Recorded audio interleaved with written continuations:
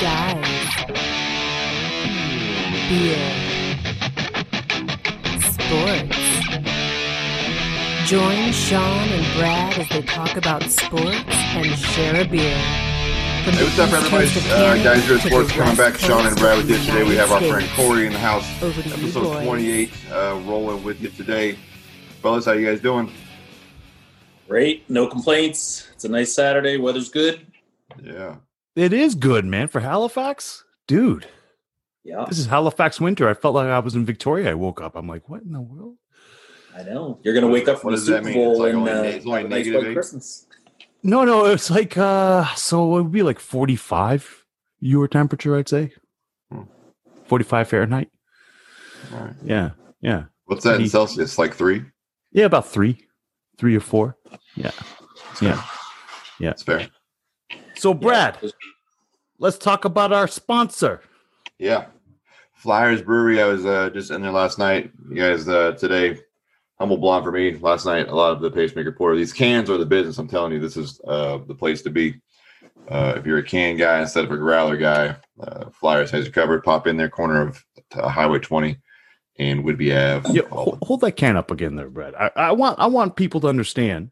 So Brad is a rather large man, okay? Yeah. And that Little big can for my size. that can actually looks like, yeah, it makes you look like a little 2-year-old there. It's Does that excite you? oh, that's a little Like you creepy. can beat me That's a little creepy, dude. with your.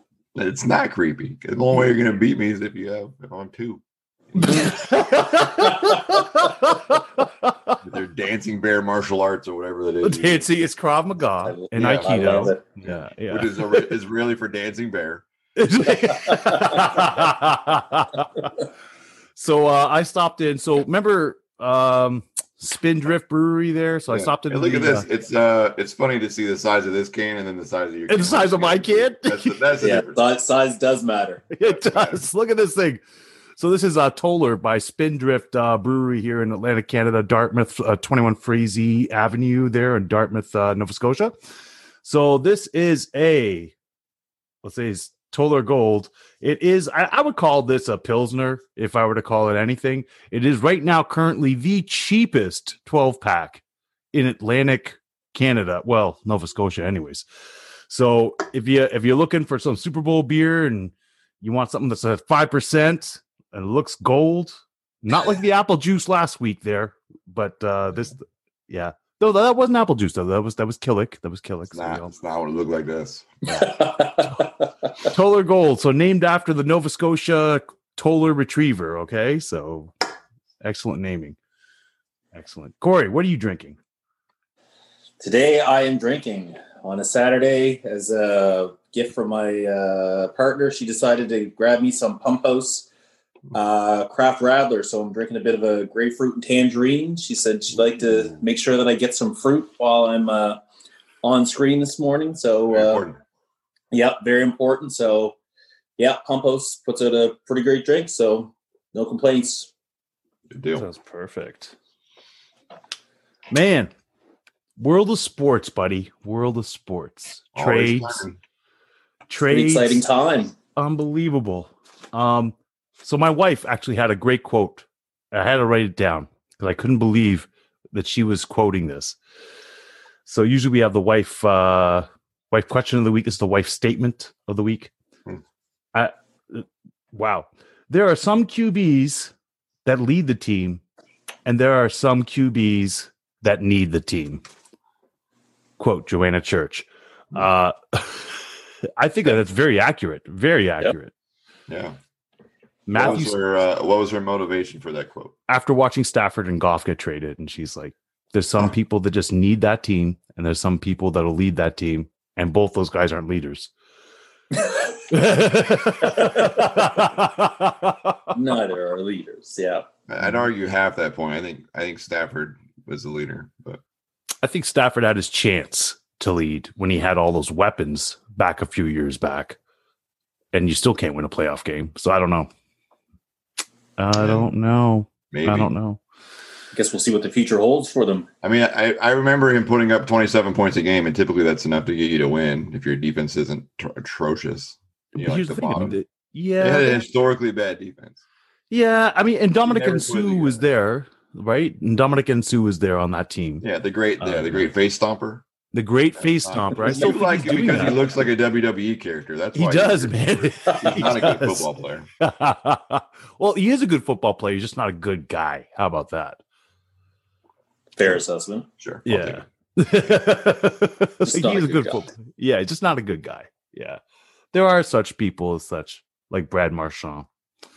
We'll get into that. I can't believe that Jared Goff got that price, to be honest with you. Like that's Jared Goff got that price?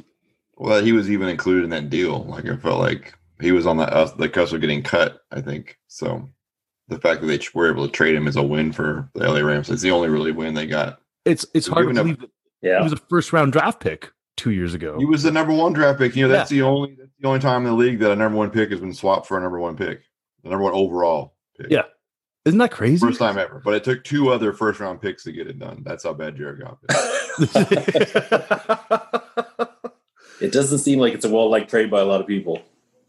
No, I think if you're in Detroit, you're really upset. I mean, it's a signal of a full rebuild in Detroit. Which, I mean, to be honest, if Dan Campbell's your head coach choice, like that should have been your signal was full rebuild. Yeah. Yeah, the hopes are absolutely. long-term. Yeah. I mean, I'm looking at that. I still think Detroit won that trade altogether. Yeah. Just because of draft picks. If they draft well, yeah. Well, that's the question, right? Yeah. As a Seahawks fan, how does that make you feel now? You faced the Worse. Rams Matt twice. Stafford's a way better quarterback. Than I know. Like it just seems already Sean McVay. What was that you said? That Sean McVay got the playbook from what's his face? The other coach there, Jeff Fisher got the playbook from Jeff Fisher before he left how to beat the Seahawks. And now he's added another weapon to that. Yeah. I think the dark horse to get, I don't know if it's even a dark horse. I think the favorite to get Deshaun Watson is the 49ers. I think that's going to end up being the deal that gets done. And that's terrifying to me, as a Seahawks fan. Because Deshaun Watson they give San Francisco like a 3-year window of being Super Bowl contenders. Yeah. The Rams, they're the Rams, right? Like they'll be competitive. They're always, on the edge of being contenders. Arizona still their sucks, defense but, is amazing. Yeah. The Rams defense, yeah. Yeah. We'll see, and we'll see how the picks work out. They haven't had a first-round pick for 2 years because of the Jalen Ramsey deal. They won't have a first-round pick for the next 2 years because of the Stafford deal. But it may not matter. Yeah.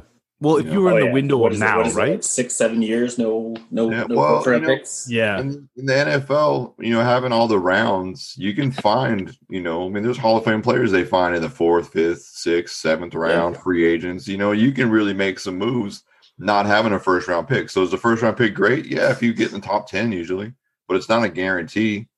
I mean, think about all the guys. There's definitely like lottery guys that like are studs, first round picks that are studs, right? But there's also a ton of guys that are all pro dudes that got drafted late. True. Like second, third, fifth. You know what I mean? So, losing your first round pick in the NFL isn't detrimental. It's not the same as it would be if it was in hockey or basketball with that draft system, right? But, man. Well, the thing is, US is going to be something. yeah. It's going to be one to watch for sure. In hockey, I mean, it's like, look at Ottawa. It took them a while there because they got rid of so many first round picks over the last little bit.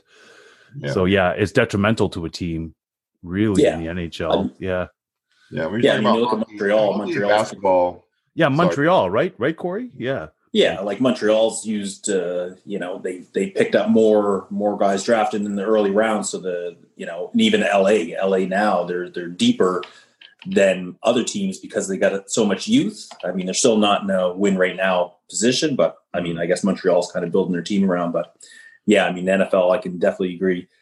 Differences in terms of, where you're losing those first round. Yeah, I mean, a lot of your quality players in the NHL are in your first round. Sometimes you might get a second, a third that may never have an NHL career. Yeah. Well, there's just so many positions in the NFL, right? I mean, you're talking about 22 starters, not including specialists. So like if you need a certain position, the likelihood of every other team needing that same position is so slim. Yeah. There's so much rotation, right? And so Unless you're talking the quarterback position. I think the quarterback position, if you got a solid quarterback, because this is the first time I think I've seen 16 teams that like the way that it's been written through most sports media outlets, 16 teams are looking for starting quarterback changes. Yeah. It's unheard of. Yep. You know, and you have to think that the draft, I mean, really your big one is Trevor Lawrence. Then everybody else is kind of a crapshoot. It's well, maybe that's why it makes sense. You know, I mean, they're looking down the road at what the talent is. You know, they're researching the sophomores and the freshmen in college right now. They know what's out there in the next 2 years. Potentially. Yeah. And if you're planning on being a winner, if your team is a winning team, then you're gonna you know, this is something we talk about in my circle a lot when it comes to like what we think Seattle should do or other teams should do. Is if you're going to be in the playoffs perennially, like we gave up 2 picks for Jamal Adams, right? Right. But if we continue to win and go to the playoffs, that pick's in the 20s, and so Jamal Adams is better than the 20th overall player. Oh yeah. Right. Absolutely. So if the Rams, you're thinking, hey, if we can win with Matt Stafford, Detroit's going to be picking in the 20s. Like, I mean, it's not a big gamble, but especially since really, I mean, Jared Goff's going to be your starting quarterback in Michigan, so it's like, yeah, you're definitely maybe right. Who knows? Well, who's he competing against over there? Who else is there? I mean, they'll bring somebody in, and it's of course. Who's to say he's not going to be fragile mentally? He's not the toughest mental dude, you know. Let's go watch. Go watch. Come on, he played Hard Knocks. Watch Hard Knocks. All right, I didn't watch that, but he did play. Knocks, yeah. He did play with that broken thumb there. Like he fixed his thumb, came back to play. Tough. He's not mentally tough. He didn't know where the sun rose and set at. Well, that's just ignorance. That's just pure ignorance. Is it? Like, Yeah. Is it? Yeah, it's like Mitch Trubisky didn't know how to call the end of a huddle, right? Like that was his problem there. Yeah, that's a coach. Guys. That's a coach. And Mitch Trubisky is probably in the same trajectory as Jared Goff, right? Yeah, but at least he wasn't number 1 overall, man. It's close. What's worse, being number 1 overall or being the guy picked in front of Deshaun Watson? Here's the thing. Do you remember that game with Mahomes against the Bears and Trubisky? And I think that Mahomes was counting. Yeah, was it Mahomes where that draft too?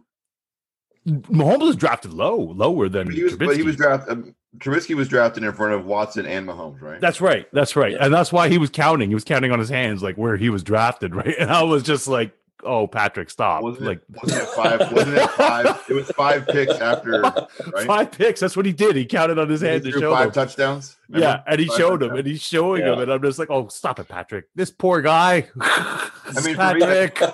I would rather be drafted number 1 overall and not be great versus being in Trubisky's boat and have Watson and Mahomes behind me, and the team's being like, "What about those guys?" Well, what do you think Alex Smith feels like every day when he's there looking at his like Aaron Rodgers probably sitting there going, "How many does he count? How many does he count over Alex Smith?" I would say that he probably looks in his bank account and feels pretty solid about his position. Yeah. But even he's on the trading blocks now too. I mean, it should be. Yes, his team hates him. We said at the beginning of the season, his team hates him. Every team he's played on has hated him. He's not. Listen, Lampton, our buddy Lampton, who was on a couple weeks ago, he told me one time that Alex Smith can't throw a 20-yard out with a tennis ball, and I watched him ever since then. He can't throw that ball at all. It's terrible. And that leg injury was just horrendous. Well, you feel bad for him for that. Yeah. You know. When Joe Theismann, who notoriously always talks about his own leg injury, when he gives it up to Alex Smith about his leg injury, like, you know, that was bad. True. Yeah. Man. So Super Bowl is this weekend, brother. Yeah, it is. I am stoked. Yeah. Man, I don't know. It just feels weird. The whole game feels weird. Why? I don't know. I think I've bet against Tom Brady too many times. I just feel. Dude, you already made your pick last week, man. I'm just there. Are you flipping? Already? Because I'm confident what I picked. Confident. I'm not flipping. It just feels weird. Okay. It feels like a Royal Rumble almost. You know what I mean? Or like this feels. There's a lot of hype. It's WrestleMania 3, man. It's WrestleMania 3. Yeah. I'm telling you. Royal Rumble, WrestleMania 3. It feels. I feel something. It's scary. It's scary to think about it. The two top talents. I'm telling you, this is a passing of the torch. If Patrick Mahomes could do it, he is going to be the I don't guy. know that's that it's there. But then if he doesn't do it, Dang, then TB is going to be playing till he's 50, I guess. I don't know. It's like play until he's 50. Yeah. If If he wins, just retire. One almond for dessert, I guess. I'm just there. I'm literally there going to myself, okay, so it's impossible to bet against Tom Brady. He's just burnt people in the past. It's not impossible. It's just silly. It is. Like, okay, so here I am at work, right? And so we have a position called the marching NCO where you get to march the students around, okay? And one of the buddies, your only job? No, you have the rest of your work, but it's just an added thing you got to do, right? Oh. Yeah.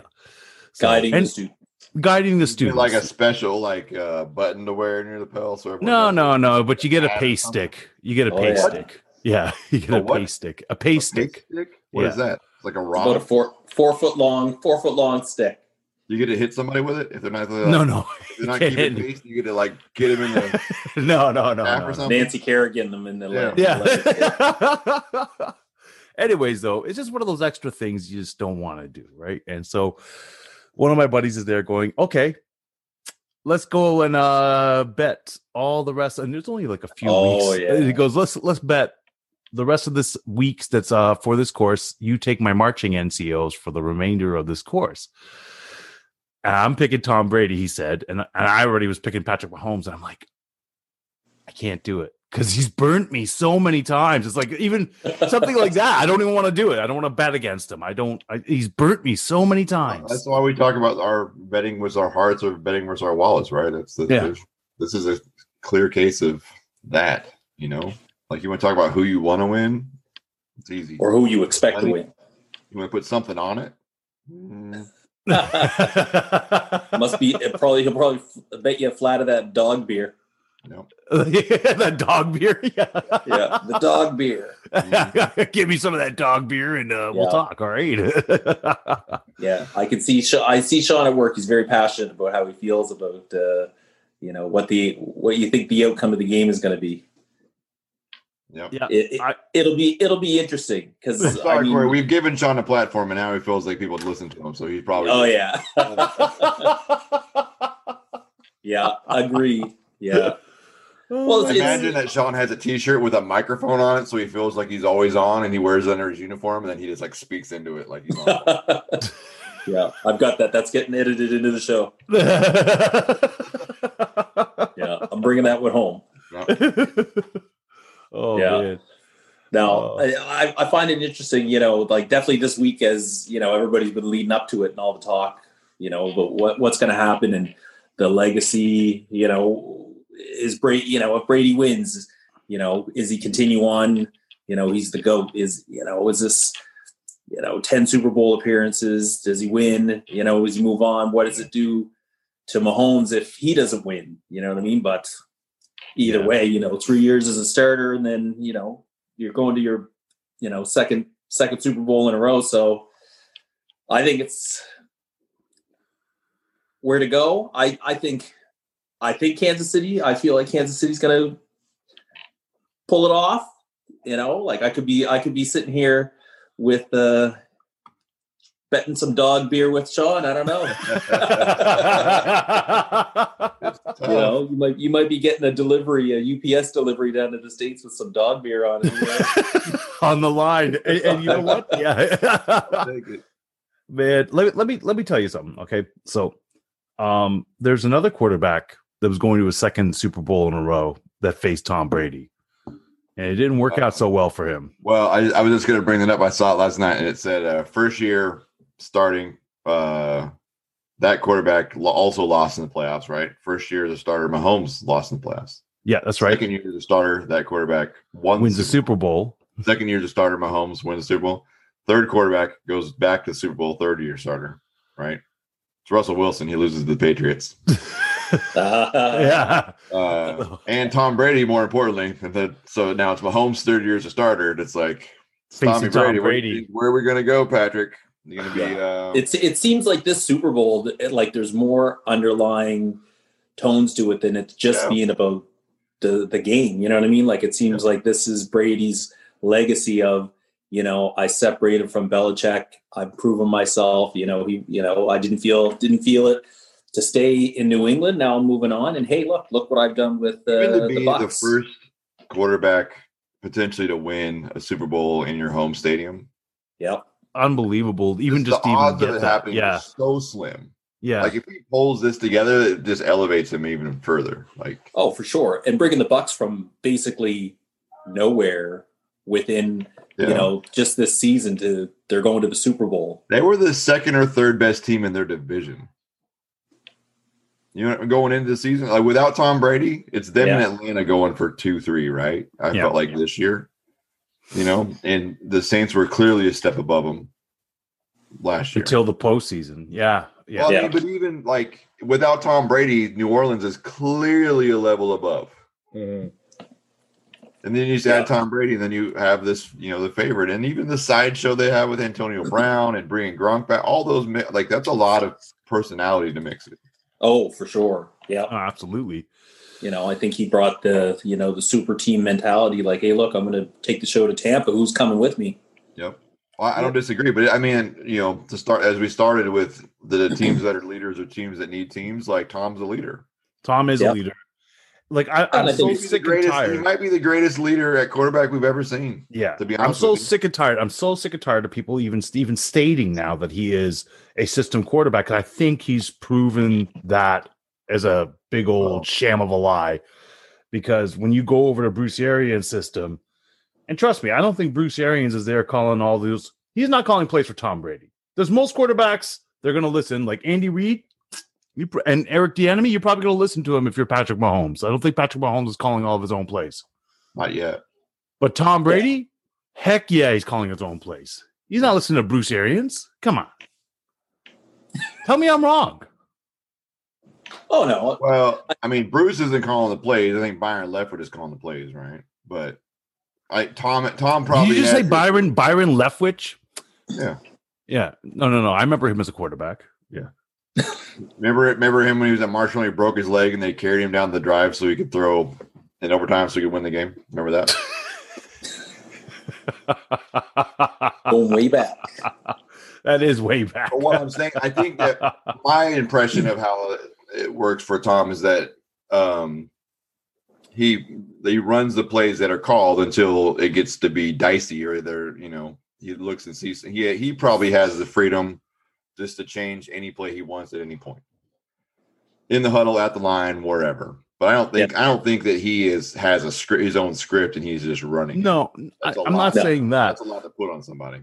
But he's a guy there that's definitely okay. I don't agree with this. I'm going to change this on the fly. I'm going to do this. He understands how to read defenses, right? Yeah. That's the thing. He's looking at him. He's seeing stuff. He's like, man, if they come out in that defense again, I'm running this play and smoke checking them. Like, who was his teammate that he sorted out there because he was all butt sore he didn't make the Pro Bowl, and he basically said, "Who?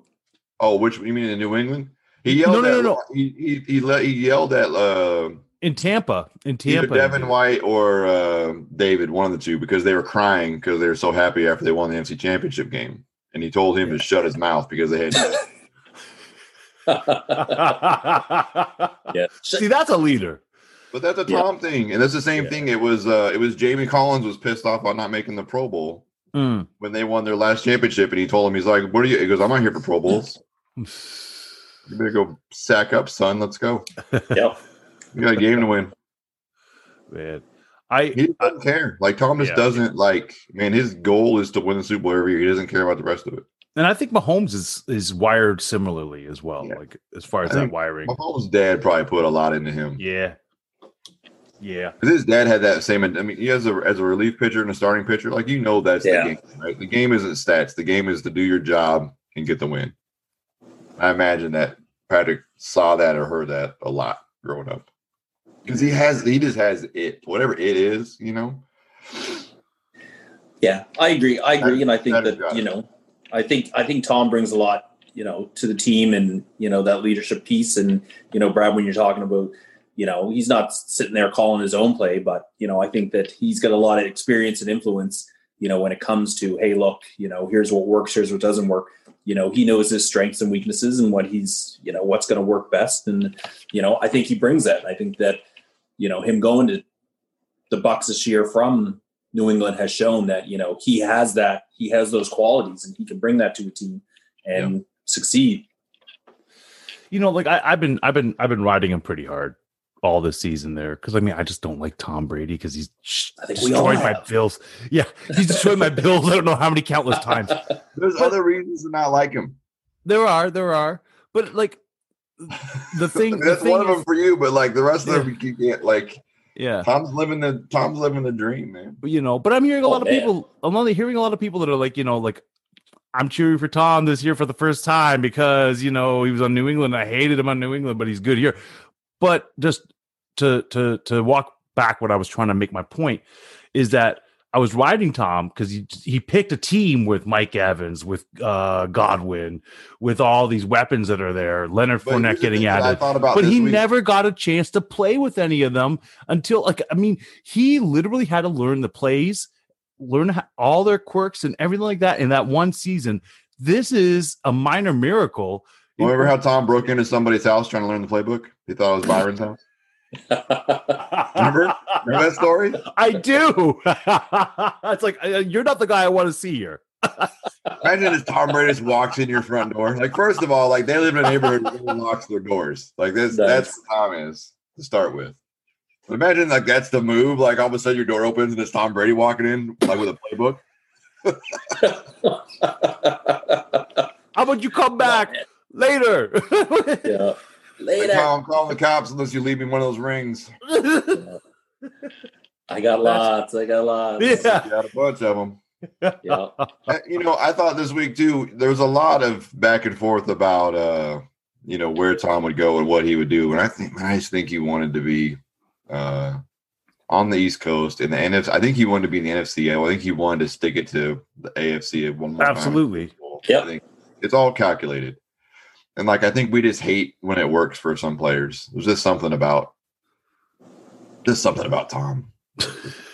Well, what did they say that, a lot of the reason that he left New England was because Belichick didn't ask him to come back, and I think, there's got to be something there to say, for Brady, okay, well, where can I go? I feel like I can succeed by not going to a super team, but a team that, we're going to foster and create and, have a good team. And now he's, and stick it to Belichick. I'm sure it's because, and they say they're like, he's got nothing against the owner, nothing against Foxborough, nothing against the fans. It's just, that's that part of between him and Belichick that it's like, it's time to move on. You're not showing me any appreciation for all that I've done here. And I'm sure to a degree is Belichick looking at it like, hey, look, I'm the star here too. You know what I mean? This is football and it's about me. But Tom's, annoyed, like, well, give me the right pieces. Because, the last couple of years, he's kind of getting dogged for the fact that, Mahomes is the man. Where's Brady at? Yeah. Mahomes got weapons. Secondly, though, give Belichick a few seasons. Give him about 2 seasons. Let him get some 5th round draft pick again and build them all the way back. 6th round draft pick and build them all the way back up. What's that? Yeah. Give him one more. You can even like this season is an outlier because they lost 10 defensive starters. Yeah, that died out due to COVID. Yep. Yeah. Oh no, and they still were competitive. That's the thing. That should speak volumes to Bill Belichick. Have a resurgence, and everyone's gonna be like, "Oh," but just remember that this year was a bit of an asterisk for New England in the fact that they weren't loaded. They didn't just lose Tom Brady. There's a lot of players that didn't come in. He scored enough points with Cam Newton if they would have had a defense. If they had a defense, I think they would have won more games. Absolutely. And that should speak volumes to Bill Belichick and what he's able and capable to do, right? Yeah. So I dislike Bill Belichick a lot. He's my second most hated coach behind Nick Saban. I think they're both you can't knock what they are. You just can't. They're winners. They're winners. That's the thing, regardless, because if you do the comparison and you compare them, to guys like Phil Jackson, like winners, coaches that, they bring the zen and they mold those teams into winners, of course. Well, people like Phil Jackson, though. That's the thing. It's like Phil Jackson. Yeah, I like Phil. Well, because they always liked his approach, Yeah. how he was, we were a player's coach, things like that. So until he hit New York, I think when he hit the Knicks, I think he just lost it there. Well, I think the Knicks has been a dumpster fire for a long time, and whether or not you bring Phil Jackson, ever since Jeff Van Gundy, ever since they had a little Chihuahua down there chewing on Alonzo Mourning's leg, the Knicks haven't been good at all. Yeah, that whole, there's some Heat fan in Miami that has like a little Knicks doll that they do some voodoo with. Like Van Gundy chewing on his leg. I love watching that. I love watching those old replays when it shows when he's down there grasping onto thighs. Hilarious. Little Jeff Van Gundy. Yeah. Man, can you believe Phil's role was different? I don't know that either that Belichick or Saban make a good GM. I think they're terrible at it. Right. True. The GM doesn't have the control that a coach has. I mean, they shape a roster and they do all those things, but they don't have the day-to-day buy-in that a coach has. Like those are two different skill sets. Yeah. But I mean, you're bringing up a good point as far as that's concerned. But Phil Jackson, he was, I mean, to manage stars, right? It's not just like to manage stars and make sure, because they're all going to be coming to you for minutes, right? It's like, I'm not getting enough minutes. I'm not getting, you know what I mean? Like that's got to be a tough thing to do on its own, to be able to manage stars and then to manage them on the look at Brooklyn right now. Now, the Kevin Durant mystery yesterday, that was absolutely insane. He came in contact with somebody with COVID. The tests were inconclusive, but we'll let him play coming off the bench. Oh, wait, he tested negative. Whoa. Okay, we're good. Oh, he tested positive. Oh, we got to pull him now. He never tested positive. He tested negative. No, he tested negative, like three or four times? Yeah, but apparently it was inconclusive. That if you're in contact, it doesn't matter what you test. That's what the protocol said. That's which is absolutely ludicrous. It's ludicrous. Well, it's ludicrous. Well, they're all going to play it safe because like just the way things are going. And don't forget, down in the States, depending where you're going state to state, things are worse than other places. So I think they're seeing what's going on in the NHL right now. Like, the amount of teams that are postponing games because they're losing, not just one or two players, they're losing 8, 10, like what is it? I think, was it New Jersey, one of the teams, like they lost like 12 guys. They're, on the protocol list. So I think teams are being over cautious, like think about what happened with Kansas City and that barber. Oh, that's crazy, right? Patrick Mahomes' hair, and it was just like, there was 20 dudes in line. Bro, if they would have waited just a little bit longer, it would have been more than just them two guys. It would have been 20. Dude, imagine having 22 guys not being able to practice for the week. That's crazy. Insane. That's a death sentence. Yeah, detrimental to seasons. Yeah. Well, then all of a sudden it's like February 7th is moved. Yeah. Now you did bring up the Nets and managing stars. Now you got a rookie coach with Steve Nash there, but he brings in Houston's old head coach there. Now I can't bring up his name. What's Houston's old? D'Antoni. Yeah, brings him in there. I don't know how much Steve Nash is coaching. I got to be honest. Steve's got a basketball mind, but he's never coached. Exactly. He's been on the side. He was with Steve Kerr for a while though in Golden State. He's been the organization. He's been behind it. He hasn't been around. 100%. He hasn't been a bitch coach, but he's been NBA a culture building guy. Yes. Yeah. Yeah. So, and that's for sure. I wholeheartedly agree. And I mean, playing basketball in Canada, like Steve Nash, I met Steve Nash 20 years ago when he was in Halifax. So, he's got the basketball mind. And I think having played in the NBA, the personality for it too, to kind of mesh those guys. He understands how to get those things together. Yep. It's interesting to me that James Harden is leading the league in assists since he's been in Brooklyn, not in the league, not overall, but since he's gone to Brooklyn. See, that's where 11 assists a game, dude. That's something you've never seen from James. That's what they said, is that when he went to when he went to Brooklyn, because that's where he wanted to go, because him and Kevin were talking, that he's going to reshape his game to fit into that dynamic, that Harden does what he has to do to win. So when he went to Houston, hey, what do you have to do? I got to take 1,000 shots a game. Yeah. So that's what he did. Now it's like, okay, I'm going to go to the Nets. What do I have to do to be successful? And yeah, his stats have completely changed. Yeah. And I think that bringing him in, everyone says, okay, well, the Nets, they're going to the final. They're going to the final. I think it's going to take them a season, right? It's going to take them a good season in order to figure out what the Nets are. Yeah. It's hard. Sometimes they look fantastic, and other nights they look like trash. Especially because the Raptors. Oh my God. I don't care that Kevin Durant came off the bench, played 8 minutes. You still have Harden. You still have Irving. You know what I mean? Now, I'm not going to say that Kyle Lowry is garbage because he's not. He's probably top 5, top 10 for sure in the league as far as point guards. And then Pascal Siakam.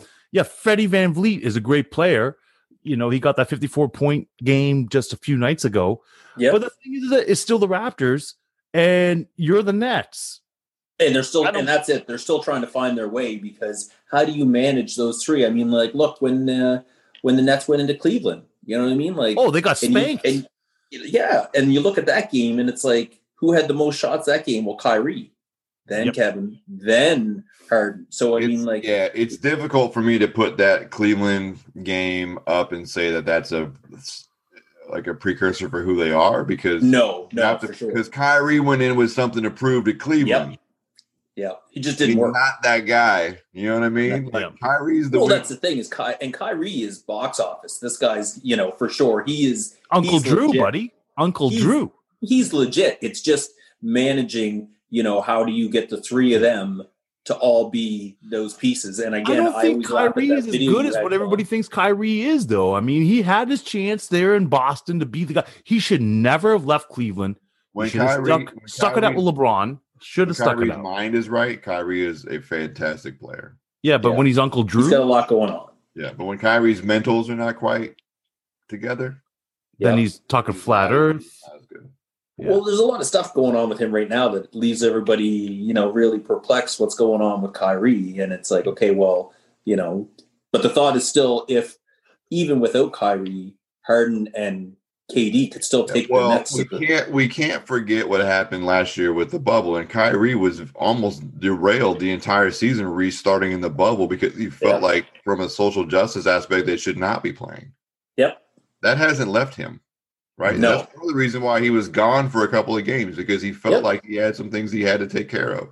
Yeah. So Kyrie's more than just basketball, which, I mean, hats off to him for that. But absolutely, you still, it's, I think he's starting to own it now more than he has before. We saw that at his press conference when he came back, but he's still not in mentally. No, I agree. And I feel the same way with Russell Wilson. Russell Wilson's launching businesses mid-season and playing like garbage in those stretches. Like, that's great to Russell. You want to have another life outside of football, but at the same time, launching businesses and life. What's your number one job? Yeah. And what are you getting paid to do? Making babies. Yeah. Listen, no one's upset about him making babies. That's fine. Yeah. That's not taking a lot of his focus away. That's human nature, man. Human nature is gonna happen anyway. Everybody's on that train one way or the other. COVID babies. Yeah, they're happening. Yeah, they're like gremlins. Get them wet and they multiply. You got to take your hats off to the NFL for what they managed to do for this season, right? And even though switching teams around and everything like that in order to make it work. NBA is doing a good job. NHL's having a little bit of a harder time. I'm surprised, actually, this season that NHL's having a legitimately harder time. I don't know. Canada, of course, the Canadian division, not too bad. Not having the same issues, but I think it's, not in the same degree as teams in the U.S., but I think, hats off to all the professional sports teams, because I think each league has taken a page off of, hey, look, who's doing it well? How are they doing it? How can we do it? You hit it on the head earlier when he said about the different states have different lockdown measures. I mean, that's a big part of it. Yeah.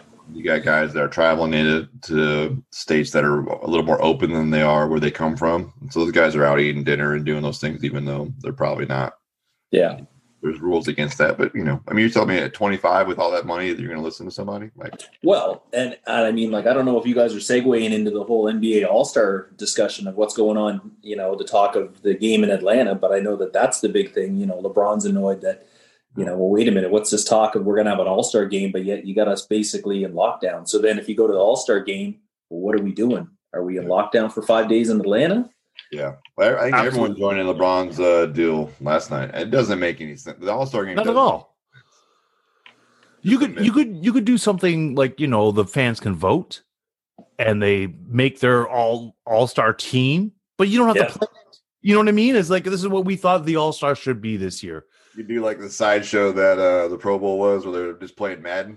Yeah, exactly. It's like, why not? You just play 2K. It's like, Well, because I think the NBA, I think the league wants to, what kind of revenue can we generate from the TV deal of having an All-Star weekend? But Yeah. at the same time, the players are like, well, wait a minute, you told us we were getting a 5-day break. yeah. Now you're coming at us with this, and then It's if not you right. go, but then they say they're more worried about the players that don't go to the All-Star game, because then those are the ones that do have the 5-day break. And what are you doing?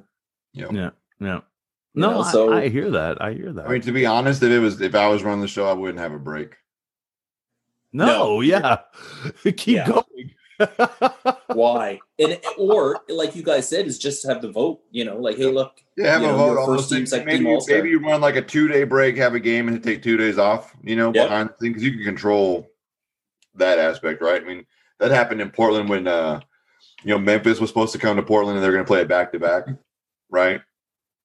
And then Memphis couldn't get a team together because they had their COVID issues or whatever. So Portland have having like 6 days off. Yeah.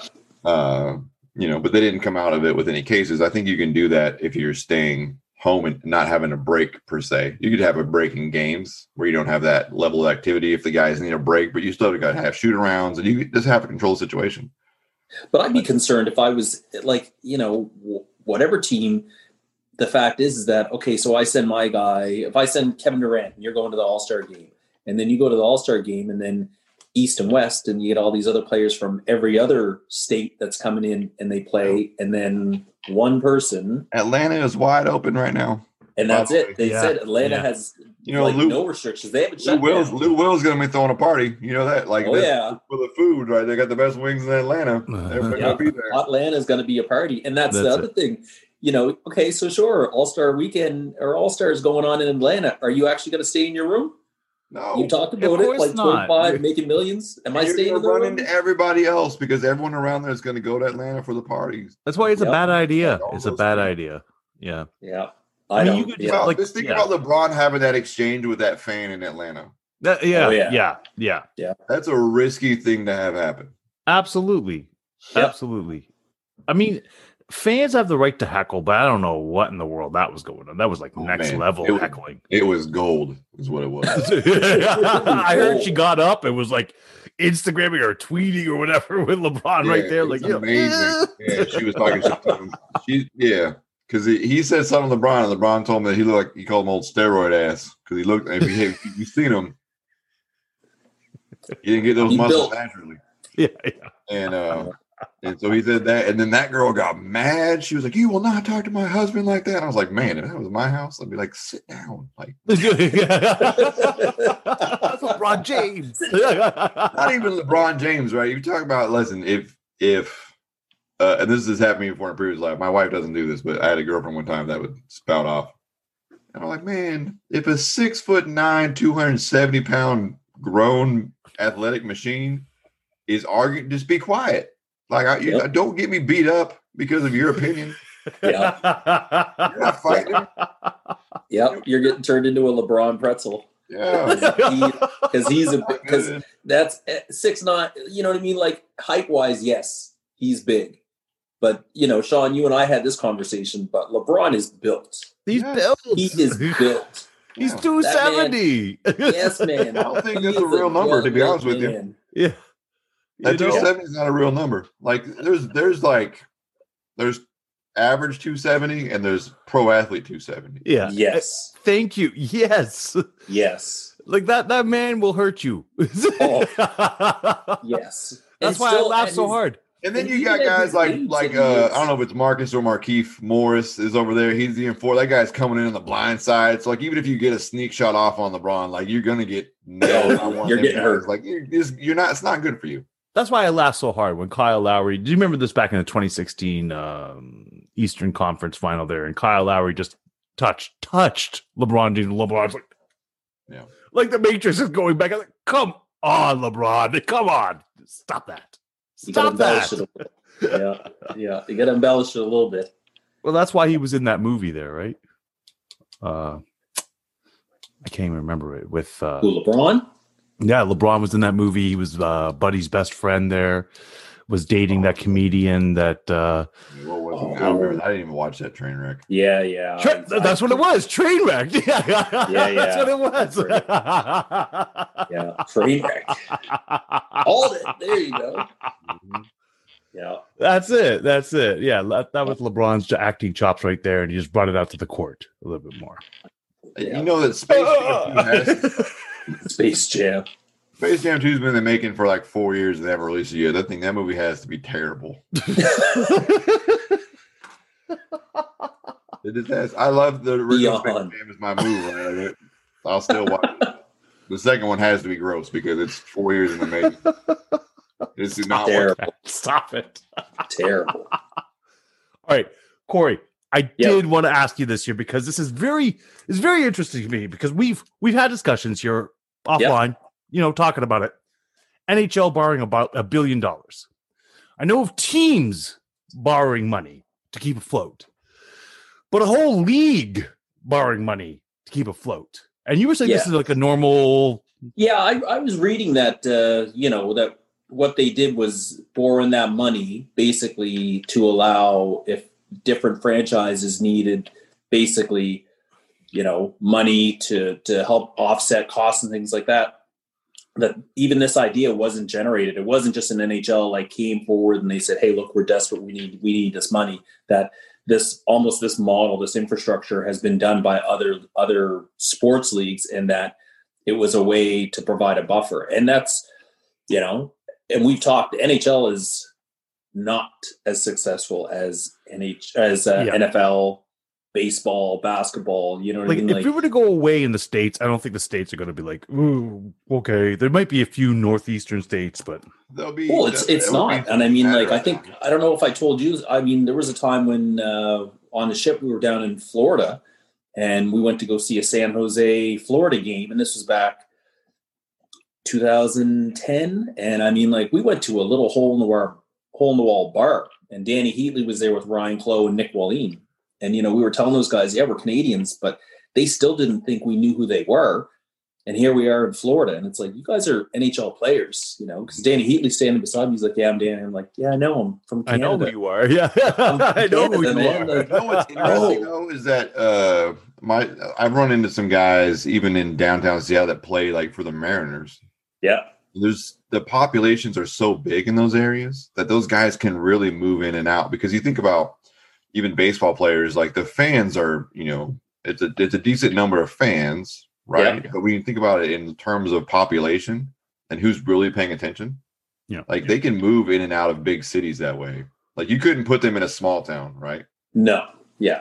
Because everyone would automatically know. But in the bigger cities where there's other stuff to do, it's not surprising those guys can move around, especially hockey players and football players that, typically have helmets on and look a little bit and pads, and they just look a little bit. I remember But I think they could walk around too, because there are people that will recognize them, but they just don't want to be that jerk face, really. Yeah. Oh yeah, for sure. I've had lots of friends in Toronto that said, back when Vince Carter was playing there, you'd see Vince around town, and a lot of those guys used to frequent some of the clubs on Yonge Street. Some of the ones with, ladies of the pole and the red light district. Is that what it is? Yeah, other ones. So I mean, I've had guys. Matt Sundin. Yeah, we ended up running into Matt Sundin at Club Meow. This is back in 2000. Club Meow. Yeah. Yeah, it was downtown. Yeah, downtown Lakeshore. It better be with a name like that. That would be deceiving if it wasn't. They don't exist anymore. Meow. Yeah. But that was a nice nightclub. Yeah. Like Vince Carter moved out of town, or what? Tracy McGrady left, or what happened? Well, I heard those guys used to go downtown. They would be downtown, and friends would run into them. And I heard, a guy that a coworker that I had that lived in Toronto, and he said there was one night he was at one of the bars downtown, and it was after a Raptors and Spurs game, and they were at the bar, and they were all doing a "Can you top this?" So they were, who had the most expensive round of drinks. So if you were lucky enough to be in the bar, you were drinking for free. you know, because some of the guys, Tim Duncan, well, David Robinson was still playing, and these guys were putting the finishing touches on. They were going second last because they had the big contracts. So you're talking about rounds of drinks that are $4,000 or $5,000. So like, yeah, whatever. Yeah. Just put it, you know, I got this one. Okay, no. Raptors guys. Yeah, no, I got this one. No. David Robinson got this one. Yeah, $10,000. So guys that are making $17 to $27 million a year. Like what's the $5,000 bear tab? Yeah. What is it to them? Yeah, especially in your 20s. Yeah. No, agreed. Popular. Well, I mean, like, geez, even when I said that we were at Danny Heatley down at the Elbow Room in Florida, we sat with those guys for 2, maybe 3 hours, and Danny Heatley paid for all the drinks. And then he was like, yeah, we got practice tomorrow morning. We're going to head out, boys. Do you guys want another round before I take off? I was like, oh, nobody complained. Which team was he playing for at that time? He was playing for San Jose. Oh, this is near the end of his career then, eh? Yeah, towards the end. But you know what? The year that he was still playing for San Jose, he was still putting up over 30 goals. So, like, when we ran into those guys there, you know, him and Ryan Clough were hanging out, and you know, Danny Heatley was still putting up numbers. It was pretty recent when he had gone from Ottawa to San Jose, but that was okay. You know, he was. Okay. It was before he was in the real twilight of his career. Right. I wonder if those guys do that. You know, the buying the drinks in the bar and that kind of stuff, just because it keeps people off them.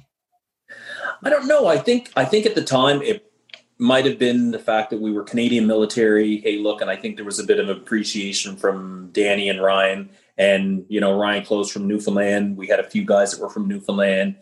You know, we had associate stories. I mean, you know, there was a guy that Sean, we've already mentioned before, Jody Shelley. He was had played for the Moosehead, so I knew him from here. So what I mentioned to Ryan, because Jody had played for San Jose at the time, I was like, yeah, actually, I know Jody from Halifax. So that was another like, oh, hey, that's cool. You know, we had collaborative stories and things like that. So I think they were genuinely, oh my gosh, you know, good guys. All right. I think there's other situations where they're kind of like, maybe, you know, leave me alone. I'm not going to buy anything. I'm going to walk away.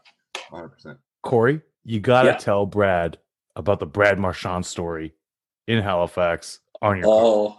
Oh, you remember that? Yeah. Well, you told it, and I cracked up when I heard it. Yeah. It was like, that's the most Brad Marchand thing I've ever heard. It was a pretty Brad Marchand thing at the early part of his career. So, yeah, it was the year that the Bruins had won the Cup, and Brad Marchand being basically a Halifax guy.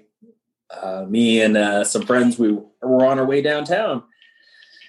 Now, people that aren't from Halifax won't necessarily know where the area is, but either way, I was driving my car. We pulled up to a intersection, hit the red light, was waiting to turn right to park in the area where the bars are, and then saw a group of people coming up the street, walking by us at the crosswalk, and then see this guy. He's kind of like, they're woo, you know, partying and laughing. And then he comes over to the hood of my car, and he's like banging on the hood of my car, woo! And then I look up, and I'm like, that's Brad Marchand.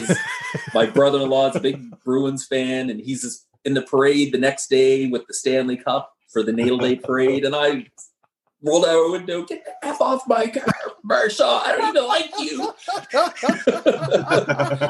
Yeah, so here he was out on the town, you know, celebrating his Stanley Cup win with you know, friends and family, and here he was banging on the hood of my car. He was out partying. Oh yeah. I like how it wasn't them as some random dude that you just called him by name, like, I know who you are, get off my car.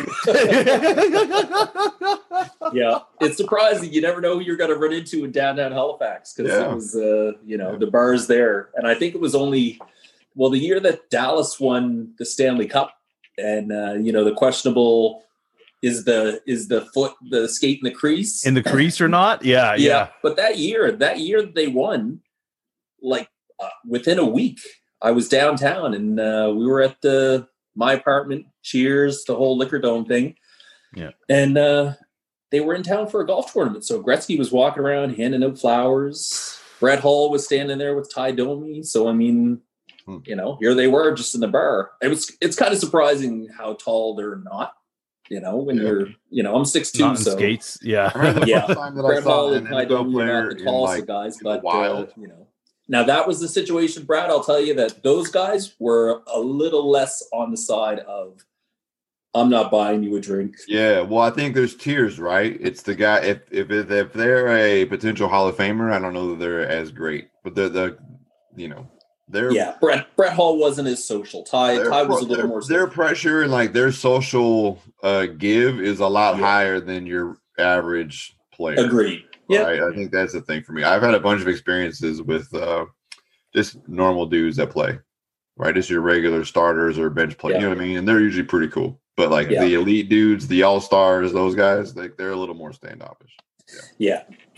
Well, because they're probably used to being hounded. They probably get hounded all the time, and dudes want to, spit in their mouth while they're like telling stories. And, like, just think about like if you're in a bar. You ever been in a bar talking to someone and they're really excited to talk to you, and like the spits in your eye, and like you don't want none of that. And if you're I'm the news, not the weather. if you're famous like that, you probably get chance of showers.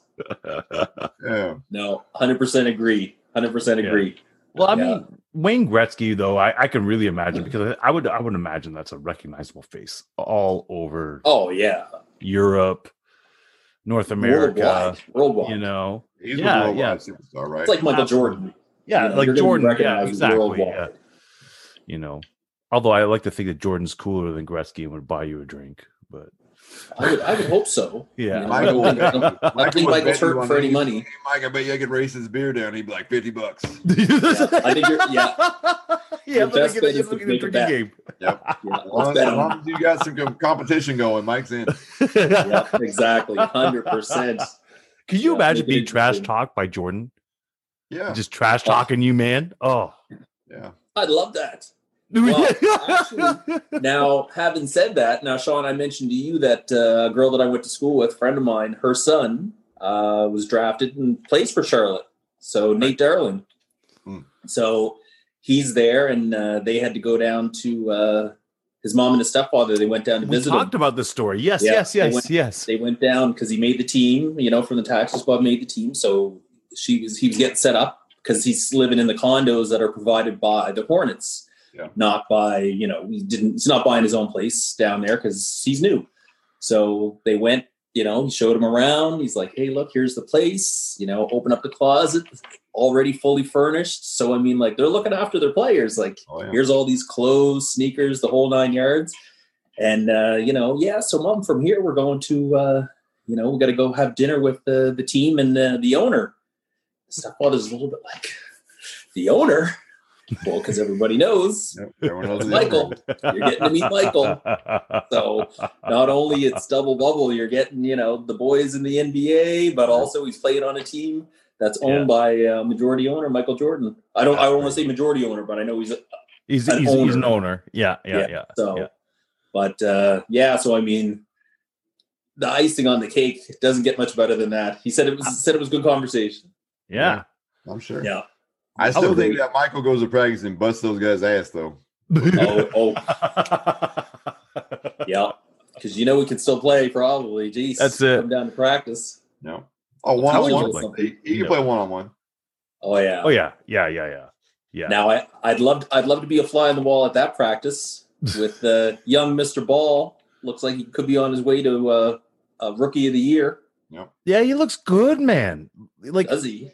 I'm just glad his dad stayed out of that one. Jeez, what a fiasco he is. After what happened with the first one, he's probably. Well, and I wouldn't be surprised if Michael's probably telling him, don't bother bringing that big baller brand down here or you can beat it. I'm sure that he did. They already had that question about who could win whatever, and Michael was like, come on, man. Like, yeah, get out of here. Yeah. I'll trade you Michael so fast and make your head spin. Yeah, exactly. Right. So what is going on with Ottawa and Vancouver right now? Like the Canadian division, I mean, I'm sure there's problems in every single division in the NHL right now. The fact that you're playing 10 games, right? But I'm sick and tired of hearing Montreal fans like, oh, we're so good. We're so good. We beat Vancouver 4 times. Is it? Yeah. Well, I think you beat Vancouver. Toffoli, well, Tyler Toffoli knows exactly whatever Vancouver's bringing out, but then they get spanked up. The dirty Habs. They get spanked up by the Senators, who only has 2 victories this season. Thank you. I know one of them is against the Leafs. I know it is. I know it is. Like I'm not even bragging that we went and we beat Vancouver last night. I'm not even bragging about it. Yeah, we beat them 7-3. Well, Montreal beat them 4 times. We should beat them. Well, I mean, a lot of the question right away for both of those teams comes down to a lot of the talk is management. Because for one, you look at the coach, you get what you get and make the best of it. So when you look at Vancouver, Travis Green, great coach. Is he a great coach? He is a good coach. He's a player's coach. He's been there. And you know what? He did good things with Vancouver at a time when they weren't expected to be doing good. That was last season. Yeah, you're right. You're right. If you look at Vancouver and what the deal they've been handed now, I think if you looked at it on paper, you might indicate that some of their issues have more to do with how the team was managed by letting Markstrom go. Okay, you lose Markstrom, but then you gain Holtby. But they're 2 different players, and Markstrom's on the rise. Holtby might be in the decline, and unfortunately, but Thatcher Demko, I think, is better than Markstrom. I do think that's the future of the Canucks. Which is why the question is, why did you need to bring in Holtby this year if you could have gone with Thatcher Demko as your number 1 and then there's a lot of chemistry issues in Vancouver. Oh yeah. I think that in the state of the world, in all sports leagues, the people that have the most roster turnovers are having the most problems. Well, yeah, and Vancouver, they like the question was because Toffoli wanted to stay. Toffoli wanted to stay in Vancouver, but they didn't want to pay him. Well, they didn't want to pay him, and then so even with Tanev, they didn't want to pay him. So which is stupid. Well, but they lose Tanev, and then they sign Schmidt. So it's like the money's comparable. And then you lose Toffoli, you keep Virtanen, you're signing some other guys because they lost Stetcher. Stetcher signed for less money than he was making in Vancouver to sign in Detroit just because of the way things were handled. And you bring in Holtby where you could have got a cheaper goalie and had that money to sign Toffoli. So I guess, there's always more internal stuff, but when, the GM, he's like, well, if we had more time. I'm sure if you or I, if we were a professional athlete, you want to make sure you get a contract to play, especially in a COVID environment where you're not getting the money you would have got normally. Yeah. Your career is short. You don't want to be taking pay cuts, right? You want to be trying to maximize your if you're getting offers days. Too. And that's the thing. If Toffoli's getting an offer to go to Montreal, he's like, well, I would have really liked to go to Vancouver if that's the case. But Vancouver's like, well, we're not there yet. We still got to figure out the other stuff. Montreal, I will never slag Montreal as far as how well they look this season because they did get bigger. They got a little bit better. But is that your rival? Yes, it is my rival. Absolutely. They did get bigger. They got a little bit better. Are they better than the Leafs? No. Sounds like they're not giving me slag, whatever that means. Whatever slag means. Sorry, Brad. Slag them. Do you see how Brad starts looking at the phone when we start talking NHL? All of a sudden, it's like, oh god, that's okay.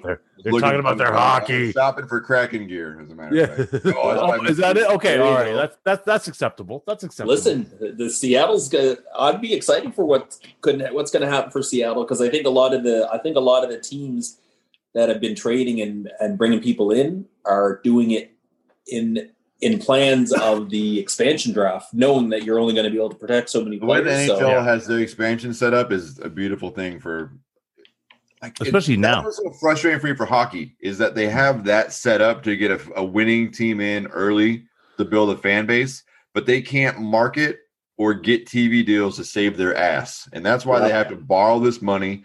And I understand that that's a practice. I know everyone has done that to some degree, right? Yeah. That's business practice. Yeah. The fact that the NHL was vocal about it just makes me nervous. I think their leadership group, when it comes to getting because you could get a TV contract in local markets, they refuse to do so because their price is so high. They're overvalued. Yeah. Well, Gary Bettman needs to go. Gary Bettman needs to go. Yeah. Listen, I'm how far am I from Vancouver? 60 miles, maybe, right? So I can watch hockey because I get CBC because it's across the border, right? But otherwise, I can't watch hockey. Yeah. I'm just glad we have sports at this point, to be honest with you. I just like to. I 100% agree. 100%. Life was pretty boring when there was no actual sports on at the time. And I mentioned to you, Sean, like the NHL Network was free. You could watch all the replay games you wanted. They were on TV. I took advantage. I watched a lot of hockey. The NFL had the same thing, and I picked it up on my iPad. I watched 2 full seasons of Seahawks football. Oh, nice. So you can watch any season you wanted, games in full. And so when that ran out, I Googled the best games of 2019. I watched all those games. Nice. Man. Yeah, it just felt a little bit gross. Because there were some games I hadn't seen because they had been on the same time as like the Seahawks game was. I was able to catch up on some of that. The Toronto Maple Leafs are the second most valuable NHL franchise. There you go. Yeah. We'll stick with that one, Sean. I like it. Who's the number one? Montreal? No, Montreal is number 3. Wow. Boston? New York Rangers. See, New York, and New York always seems to find a way. Find a way in there, eh? Yeah. I was just looking at that. Blackhawks and the Boston Bruins wrap up the top 5. Oh, yeah, your original 6 teams. Yeah. Darn you, bro. Arizona Coyotes, dead last. Yeah. That does dead not last. That doesn't surprise me at all. Not one bit. That does not surprise me. Yeah. Now, could the Leafs and the Arizona Coyotes years down the road end up finding themselves in a predicament where Austin Matthews decides to make his way home? Wants to go to home. save the franchise. Maybe. There's always a possibility. Oh, always man. a possibility. Yeah. That's crazy. Well, they said Toronto was fearful that that they wanted to sign Matthews to his contract because they knew that Arizona was basically ready to give him an offer sheet, which would have been the largest that I think anyone would have seen, because they were like, listen, if we have an opportunity to get this guy to come home to play in Arizona to, reinvigorate our franchise, we're going to do it. So I think that's why Austin Matthews has a very nice contract that he does. Oh, no, absolutely. Absolutely. Yeah. Is Edmonton a dumpster fire? It's hard to say, man. They've got the highest paid player, and they got the best player in the world. They got the best player. I don't care what Reed says. Reed is wrong. They got the best player in the world. Mm-hmm. Right now, heads and shoulders, Connor McDavid is the best player in the world. Connor McDavid is, of course, it's all subjective opinion. I would agree that Connor McDavid right now is the best player in the world, and what he's doing, what he can do. When you watch him, this guy is unreal, and he is changing. He's amazing for what he can do out there. And they still talk Sidney Crosby. He's the ambassador. He is the guy. And if you ask Connor, he's going to still say Sidney Crosby's the best player in the league. But he's a smart man. How long has McDavid been in the league? I think 6 years. 6 years. Yes, maybe. Yeah, this will be going on his 6th year. So not his 7th. Yeah. Yeah. Edmonton's issue is their problems always tend to be mismanagement. So mismanaged money, guys getting contracts that they shouldn't, and then it handcuffs the team like any other sport. But Edmonton right now, they're victims of that. They're handcuffed by bad contracts, which was the Lucic contract that then they traded with Calgary to get James Neal. They're handcuffed by that. Yeah. They're handcuffed. They're paying some guys. They brought in, they're just, even Ken Holland, the new GM, came from Detroit. He's made some questionable moves. Like at the end of the season last year, he brought in Andreas Athanasiou from Detroit for 2 second-round picks. It's rough, especially when he comes from there, right? Like that's Athanasiou didn't play in the bubble. I think he played maybe a total of 9 games, and then this season they didn't re-sign him. So Edmonton it's a waste of 2 picks right away for nothing. 2 second-round picks for nothing. They got nothing. And that's the other thing, too, is that they had 5 years in a row. They had the first-round draft pick 5 years in a row. And they kept on drafting these 180-pound guys to be, you're going to be the next star. No, you're not. No. Ryan Nugent-Hopkins, come on. The Nuge. Yeah, but Nuge is a really good player. He is a good player. But when he was coming out, he was like, if you watch pre-scouting stuff about Nugent-Hopkins, when he was coming out, he was the McDavid of his time. He was the Crosby of his time, because he was coming out of Red Deer. Yeah, he was coming out of Red Deer, but he was 180 pounds soaking wet. Yeah, but the thing is that if you look at Connor McDavid when he was playing for Erie, when he was in the OHL, a small, skinny kid who was highly touted as the next one. So it's tough to say because dude.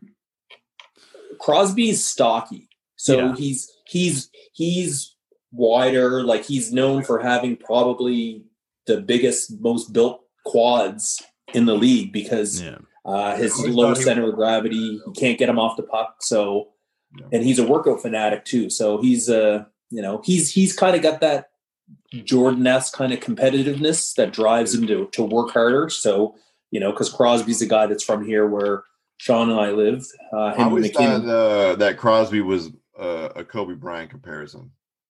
Yeah, that he took some of Wayne Gretzky's leadership from his career and used that to guide him early in his career. For sure, I would say that. I mean, Crosby definitely hits the mold of ambassador because if you think since day one he's come in, he's been the guy. The torch has been passed. Well, when Gretzky shows up. Gretzky shows up when you're a Timbit, right? Like when you're a little Timbit. Oh, and Gretzky's I mean, Sean, you're not from here like I'm from here. And I mean, the talk of Crosby growing up, the talk of Nathan McKinnon growing up, like these guys were folklore, touted. You know what I mean? They've been looked at since they were like 8. Oh, you know what I mean? Like, they've been looked at. When there was local games here and these guys were kids, you're talking about like almost selling out arenas that they were like airing their games because these guys, it was like, you got to see this kid play. Yeah. Well, I remember hearing about Sidney Crosby. Was Sidney more like LeBron? Yeah, exactly. Oh, it was like that kind of hype, here in Canada. LeBron was on ESPN. Yes. I remember watching this high school game on ESPN. Everybody watched the game. It's Carmelo versus LeBron, right? Yeah. That's right. I remember. In high school. And that's the thing is those guys, well, because they've got the Quebec Major Junior League here in Canada, so these guys are playing at 15, 16 years old. Yeah. And some of the names, really 16. Yeah. And so some of the names that have come out of the queue, right? Like think about it. Like even just recently, I mean, Nate McKinnon, Sidney Crosby, but then you think about the old time guys that came out of there like Fleury, like Jay Ajagar, like Mario Lemieux. Yeah. Oh yeah. It's like how is Lemieux fifth on that list of coming out there? What are you doing? Why? How are you? Well, Lemieux would be number 1 now. Come on now. No, he wasn't. He was number 5 on your list. Well, that's because we're just naming people. I didn't have a numerical value of just naming people. You should have. Well, I mean, even Lafreniere this year, going number 1 overall, coming from the queue. Another team that Crosby played for. Out of Rimouski. Rimouski's been pumping up pretty good. Yeah, because that's Lecavalier, Brad Richards. That's their old stomping ground too. Yeah. So. Rimouski, huh? I want to ask you guys something as Maple Leaf fans. I need to ask a question. Yeah. Yeah. You guys are familiar with the Amazon Prime series All or Nothing? It's a bit of a Hard Knocks-ish. Yeah. You guys know that your Maple Leafs are moving in that direction for this year. They're going to be on the All or Nothing. They're gearing up. No, this is going to be good. Oh, really? I'm going to be watching that. I know we were on the HBO 24/7. This is a few years back when we were getting ready to play Detroit in that thing ice. About that, I would want to know is like with all the pressure already going on, do you want cameras having access to everybody? Absolutely. They, to be honest, Brad, a lot of these Canadian teams and Toronto is the Canada mecca of hockey. So if you're there, these guys expect that, like the notoriety for hockey is 24/7. Let me tell you, the hardest places to play hockey in, it will be Montreal and Toronto. Yeah. That's above every other team, with the 32nd team being Seattle, Montreal and Toronto. Because the media outlets, and the media outlets are just vicious on them. Yeah. And Sean, you'd agree is that they live and breathe hockey in Montreal and Toronto. It is by far it's the number one thing. Like, I don't know if people are going to talk about religion, they're going to talk about hockey. That's it. So if you've got, and I think these teams anyway, because Montreal and a lot of these teams, they have their own shows that they air that they might not follow the teams 24/7. That would be interesting to see, but they do tend to follow these guys. The All or Nothing series are compelling because of the access they have. I can't wait to see that. The access no one else has, right? I can't wait to see that. Which is great.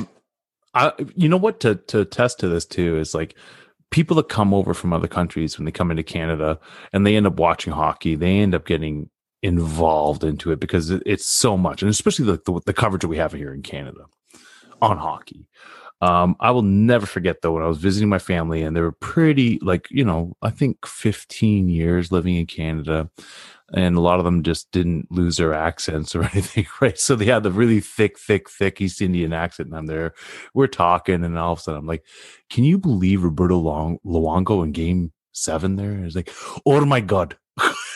Oh my god. Roberto Luongo stinks. He stinks. I'm like, dang. Bobby Lou. Yeah. I couldn't believe the way that he could play under the pressure. We couldn't play under the pressure. Let me tell you something. But all you're doing is making the argument that the NHL has to be better about getting games on TV. Yeah, outside of Canada for sure. Outside of Canada, yes, for sure. I agree. In Canada, you can watch outside of Canada for sure. That's the thing. But I think we can all agree that the money that's going to sustain that league lives in America. For sure. It does. And I mean, absolutely. you see it with NFL, NBA, MLB, like even look smaller at Major League Soccer and how successful that league is right now, and it's absolutely because of the TV contracts. Like you have to give access to the sport. You can't be. Bettman's got to go. Bettman's been in way too long, and there's already been like how many shutdowns has happened since he's taken like the reins? Like I think 2, and then there was one where it was just like we're not coming back at all. It's like you can't have that happening. It would be nice to see a changing of the guard because I would say, if we're all ballpark around the same age, most of our adult life or most of our lives, Bettman has been at the helm of the NHL. Yes, he was. I think wild to me my adult life, he's been at the helm of it. Yeah, my adult life. He said that he kind of took his step from David Stern because I think Stern was his guru, and that's how he kind of learned in that. Commissioner role. Well, he came out of the NBA, right? I've never been so upset to hear David Stern's name. That's so gross. But I mean, Just for Men segment coming up here, dude. I am stoked. This is a great card though. But it looks like a card from 2012. Let's face it. Alistair Overeem, Alexander Volkov. Like Overeem, we've heard forever. He had a great last fight there. Yeah. And Volkov is a great fighter. I mean, let's face it, the Black Beast, Derek Lewis, when he knocked him out, it was in the 5th round and he was gassed and he just got that one and just touched his chin, put him right out, right? Well, that's why the heavyweight division is so fun. Well, that's it. It only takes one. No one's really ever out in a heavyweight fight until they're out. And the thing is that here's the thing. Back in the day, Overeem used to be like such a stud, right? Like there's not too many people bigger than Overeem. Yeah, he had those Mexican supplements that were helping him be a stud. Probably. But I mean, him and Lesnar were like the same size, right? Like Barry Bonds got the same head size, man. They got the same and they ended up the same. You can't. But this is the first time. This is the first time where I think he's actually doesn't have the size advantage against Volkov because Volkov is a big man. Tell me I'm wrong, Brad. Tell me I'm wrong, Corey. Brad's I agree. Yeah. Like he's a big man. I don't know if you ever seen Volkov. Volkov is. I had to help with some breakfast dealer. Sorry. No, absolutely not a problem. So the reach is identical, but if you look at the height, he's taller. He is taller, Volkov. Yeah, it might not be the size advantage or not. We'll have to see how it goes. I guarantee you they're both coming at the top. The most frustrating fighter for me because you never know which Overeem you're going to get. You're absolutely correct. But I think he's 40, so he knows his shelf life to go for that title right now is very limited. As soon as you turn 40 in the fight game, it's not the same. You know what I mean? Like things change. The very fact that they let the Spider fight Anderson Silva. You know how much money Anderson Silva made Dana White? Oh, I believe you. Man, but he's 44. It's like doesn't matter. Someone makes you that much money, they want something on the way out, like you give it to him. That was his gold watch, right? That's all. I guess so. And paid Peyton Crimson. That's exactly what it was. It was Peyton Crimson, man. It's like, geez. Unbelievable. Anyways, though, I'm looking forward to this fight. That's a great main event. Yeah. I'm happy that in 2 weeks it's Curtis Blades against Derek Lewis, though. That's gonna be That's the best heavyweight. that's free for free. Donating all that money to the Leafs. That's it for free. Uncle Daniel Corey, loves the kids, man. oh my God. Yeah. I'm just thinking about that conversation we were talking about there about Pascal Siakam getting all that money. He's like, you're going to give me? Me? Yep. Yep. Well, you're the only one left. Yeah. Might as well give someone. Kawhi's gone. You need it. Yeah. You want to be the guy. Yep. All right. Corey You got the Sanhagen. default contract, is that what you're saying? Yeah, you got the default. You're going to give me all this We got a money? salary cap floor, Pascal. Gotta give somebody the money. Yeah. Me? I'll be your guy. Yeah. Serge is gone. Do I get the cooking show? That's it. Serge left. He left all his scarves in the locker. Been real. Oh, Maybe my. scars where I'm going. Yeah. You guys go. and keep Oh. Yeah. Pascal's the ambassador in the six, buddy. He's the guy. He's the guy. That's it. Yeah. Spicy Is he P. Drake's sidekick now? Yeah. Is he Drake's sidekick? I don't know. Who knows? Who knows? It's a possibility, man. Hey, Who knows? Spicy P. Spicy P. Spicy go. Spicy P. Well, I'm gonna hit Tampa. I would love for Toronto to do something and figure it out what they're going to do. You know, like maybe make me a happy person and bring in something like Bradley Beal or something. I don't know. Yeah, man. Like, It was Something. a possibility till this week. Bradley Beal don't want to go nowhere. He's No, drinking the I know. Westbrook juice. he's happy to stay. Maybe He's maybe happy at the end of the to stay, season. He's going to be upset. Yeah. Everyone's drank that Westbrook juice, and no one's got the benefit from it. Yep. So, Yep. You're right. he deserves- Bradley Beal should go somewhere like Toronto. It would be. Well, they lost out on the Greek. You know, I Yeah. would love to see them because that's the thing. They're missing someone.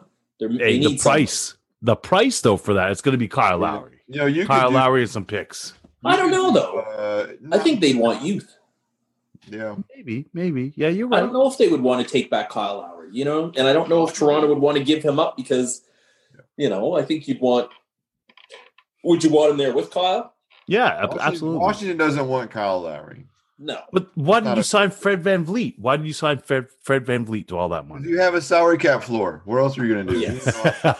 Well, and that's like, hey, look, the boys are good. They brought the championship to Toronto, but at the end of the day, it still looks a little bit like Fred, you're getting paid. Pascal, you're getting paid because, well, who else are we giving the money to? That's it.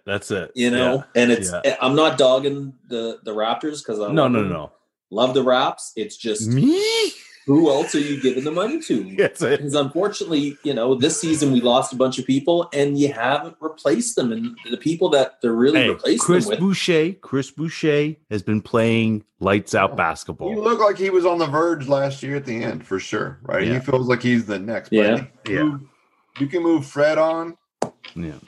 Maybe get back Bradley Beal, Fred in the pick, and maybe a young player. It's like Chris in that spot. Yeah. you want a marquee player that you can really, you You got to know, have a super Build team. off of. well, Yeah. especially when it's the only Canadian team. Yeah. You know what I mean? Like Well, you're repping for you the made a great only point, and Canadian that was, team. I think they wanted Kawhi to be that, and Kawhi's never going to be that. No, No. I agree. He doesn't want to. That's not him. He doesn't No. want to be that person.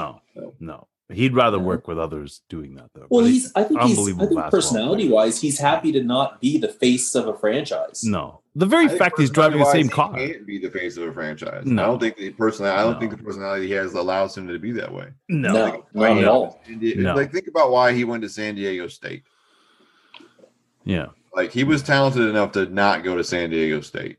Yep. Went there so he could be close to home and not have anxiety. Yeah. Yep. Not going to be the face of your franchise. No, not at all. And he was successful in San Antonio because he didn't have to be the face of the franchise. No, exactly. You're absolutely correct because Tim Duncan's still there. Well, Yeah. You have Pop, right? And that's the Yeah. thing. Oh, That's yeah. not to take away from your head coach there, but he's not Pop either. Nope. You know what I mean? He's a great coach. Like, again, not taking anything away from him because he's a fantastic coach. All right. Even- What do you think of Michael Johnson fighting Clay Guida? Like I haven't seen Clay Guida in forever. I think that they have they're tying for the most fight histories together. Like, you know what I mean? Like they have the most fights combined going into the round tonight, which Yeah, they've both been there. Yeah, but Clay Guida, I remember back in like 2010, man, the Carpenter. It's the Carpenter, you know. I think it was back earlier than that. The Carpenter. That's I think it. it was back earlier than that. Yeah, maybe he was like building houses on his, Dude, he was a number one night. contender. Do you remember he was a number one contender? Him and TJ Grant were like number one contenders for that Back title in the day. back in the day, and then dropped off. And now TJ is teaching Brazilian Jiu-Jitsu out here in Dartmouth area, and Clay Guida is still fighting, you know, but it's expensive. It's an expensive thing. So whatever Clay is doing in order to keep going, it's impressive. Same thing with Frankie Edgar. I mean, Frankie Edgar held the title, but here he is still going. What do you think about that, Brad? I think those guys are talented. I think, it's even less about the money it takes to get there. I think that Guida and Edgar both got into good gyms, right? That help facilitate and fund that role. That's the thing. That's what keeps some of these guys going, is how they've offset their fandom or whatever you want to call it, right? They're not just teaching, they're teaching at high level gyms that can put them out and put them in camps. Let me tell you something though. TJ Grant, if I were to go anywhere here in Halifax to learn BJJ, it's going to be with TJ Grant. Yeah, I don't disagree with you, but it's not New Mexico or no those other places. They're at elite world class facilities, and that's going to help. You think about a guy like that back then in Halifax, Nova Scotia. Okay, working door, like because he worked door. You remember that when he worked at Bubbles Mansion there, Corey? Worked door at Bubbles Mansion. Bubbles Mansion. What is that? Remember the Trailer Park Boys? Yeah. Yeah. Bubbles with the glasses. Bubbles. Yeah. Yeah. And in America, when you say something's named Bubbles, it usually has a different connotation. That's why I was Yeah. It sounded like a strip bar. Yeah. Bubbles Mansion. Bubbles. So he worked at Bubbles Mansion and he was training as well. And the thing is that you think about it, he never left Halifax to train. He trained here. He was still teaching people here, training, became a number one contender, and then he gets that injury. And it throws everything off. But I remember hearing stories about this guy, about the people he had to fly in. Because you're in Nova Scotia. You have to fly people in order to teach you things. You need to fly in a boxing coach. You need to fly in a wrestling coach. You need to fly in a kickboxing coach. It adds up, right?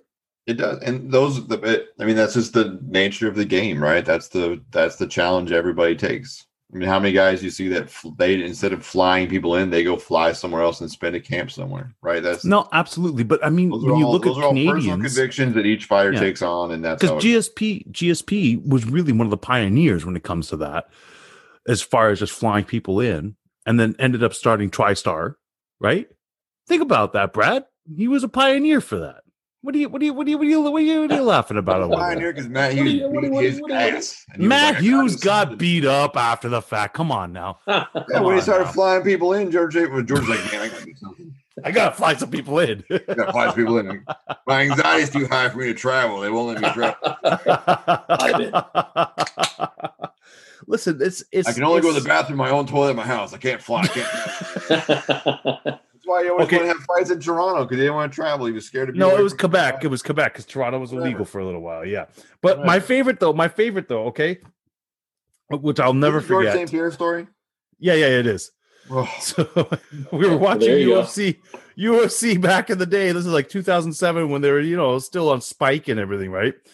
And they'd have, the UFC story, and they're talking to George because they gave George a Harley Davidson, right? It's like, you were fight of the year. And then he was talking about how much he loved going to the Keg. It's like, that's my number one. That's my number one restaurant. I love the Keg. I love it. And I'm like, oh, George is so young. He's talking about the Keg, and he's never been to a Ruth Chris Steakhouse. He's never been to Smith and Walensky's. He's talking about the Keg like it's all this. It's like the Keg is just like stomach issues. Huh? That's why he had all them stomach issues. Well, him and Brock Lesnar now. Come on now. Oh, Brock got it. Brock had a different. He got it. It's a different one. Yeah. How did he get it? A little bit of Mexican supplements there too. Maybe. Man. Hey, it is Black History Month.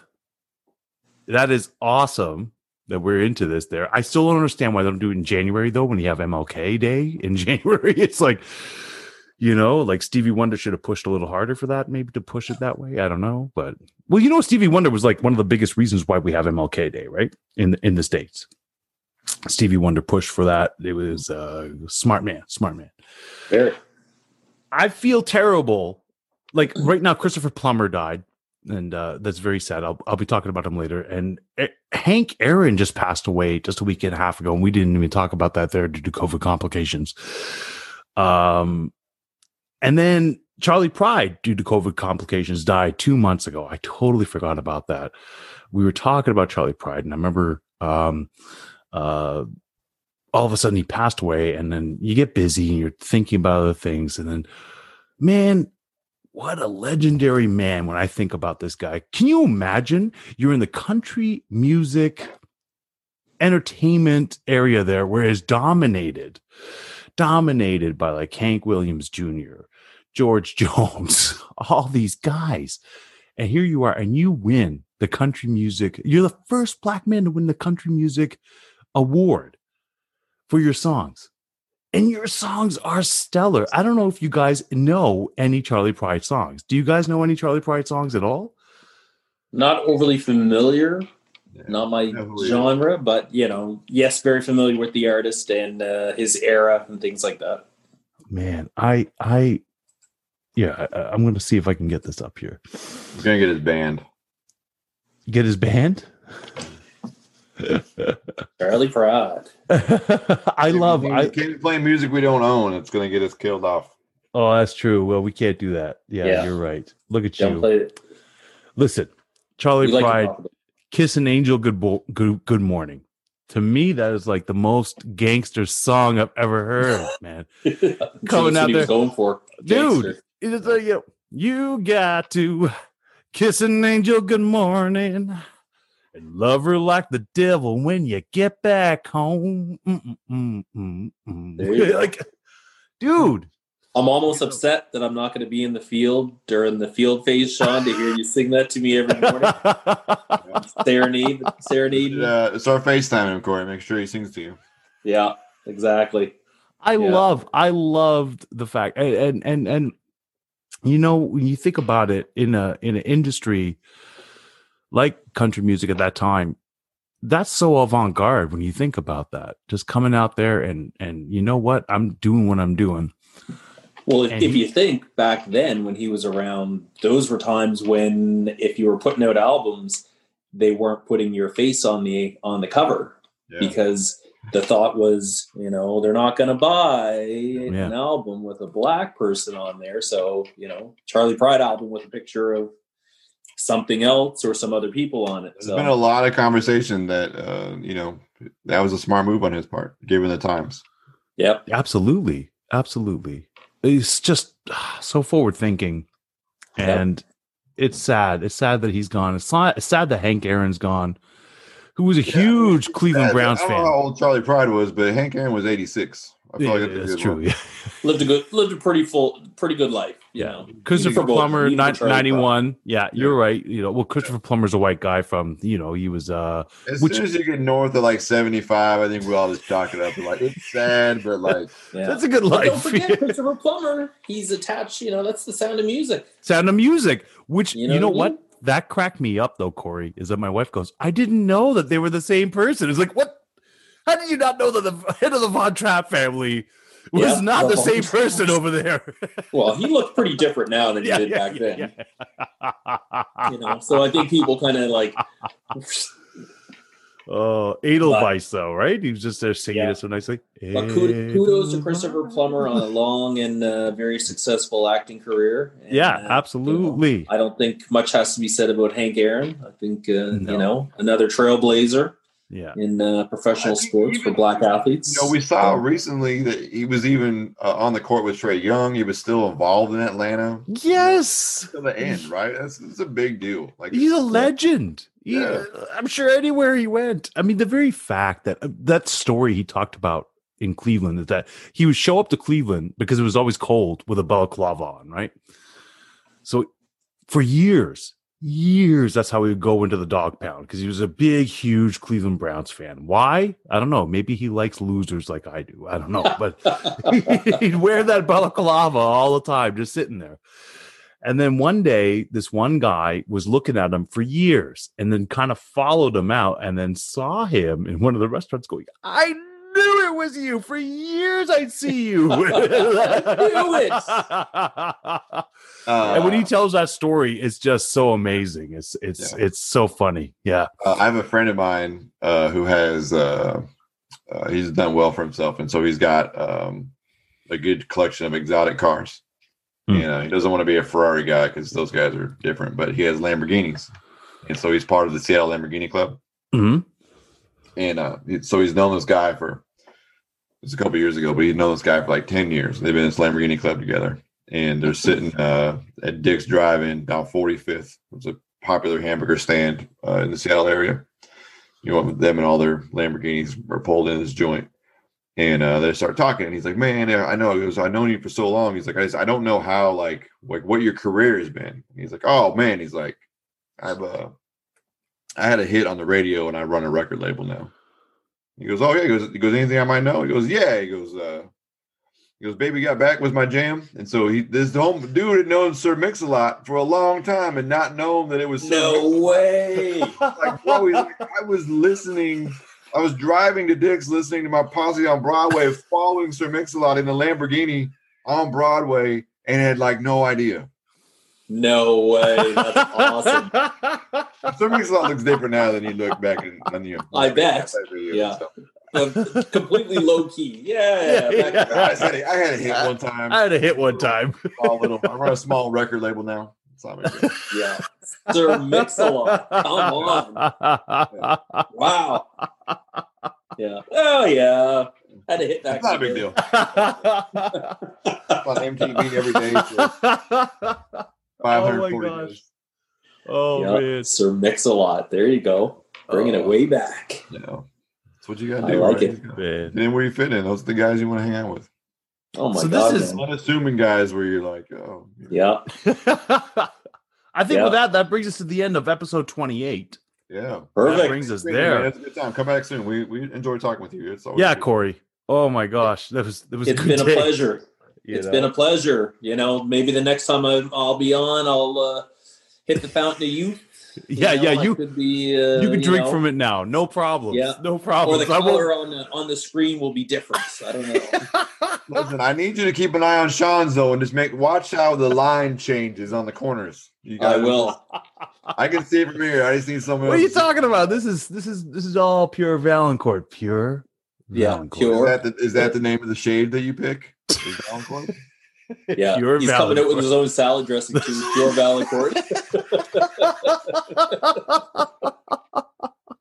Yeah. Oh my gosh, man! What a treat, Corey. Corey, I really enjoyed you being on here. Let's have you back very soon. Okay.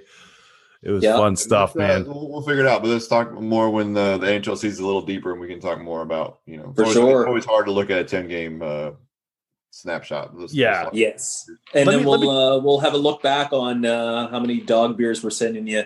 Yep. If you're sending us dog beer after the Super Bowl is over. Yeah. Corey, what's your prediction for this weekend? I'm going to take my prediction and go with KC. I'm going on the assumption Mahomes going to pull it out. With Tyreek Hill and Kelsey. We'll see what happens. Yeah. We'll see what happens. My prediction, bro. You know it. 31-28 KC. That Tyreek and Travis were out this week, feeling a little disrespected. So Matt, that might be something. You might be onto something there. Yeah. So we'll see what happens. Now, I will say the storybook would be better written, and it would make for a better ending for Brady to walk away, and not to walk away, but Stop it, Corey. You were just fine where you were, and then you had to go that extra mile there, right? Oh. Yeah, we'll see what happens. He's a truth teller, Sean. He is. We like to tell the truth. We don't have to hide behind our fantasy. I tell the truth as well. It's just that I have a skewed version of it. Okay. It's just a prediction. It's just a prediction. We'll see.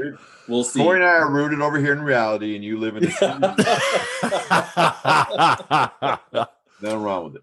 Right on. Okay. All right, So 28. Thanks for inspiring. Appreciate you guys. Take it easy. Next week. We'll see you. You got it. Absolutely. Peace. All right, man. Later, fellas. You've listened to the podcast, but now it's time to visit us in our virtual sports bar. Get all of our info at guysbeersports.com, where you can find all the ways to connect with us. Watch for live conversations with Brad and Sean that happen throughout the week, and join in with your favorite local beer.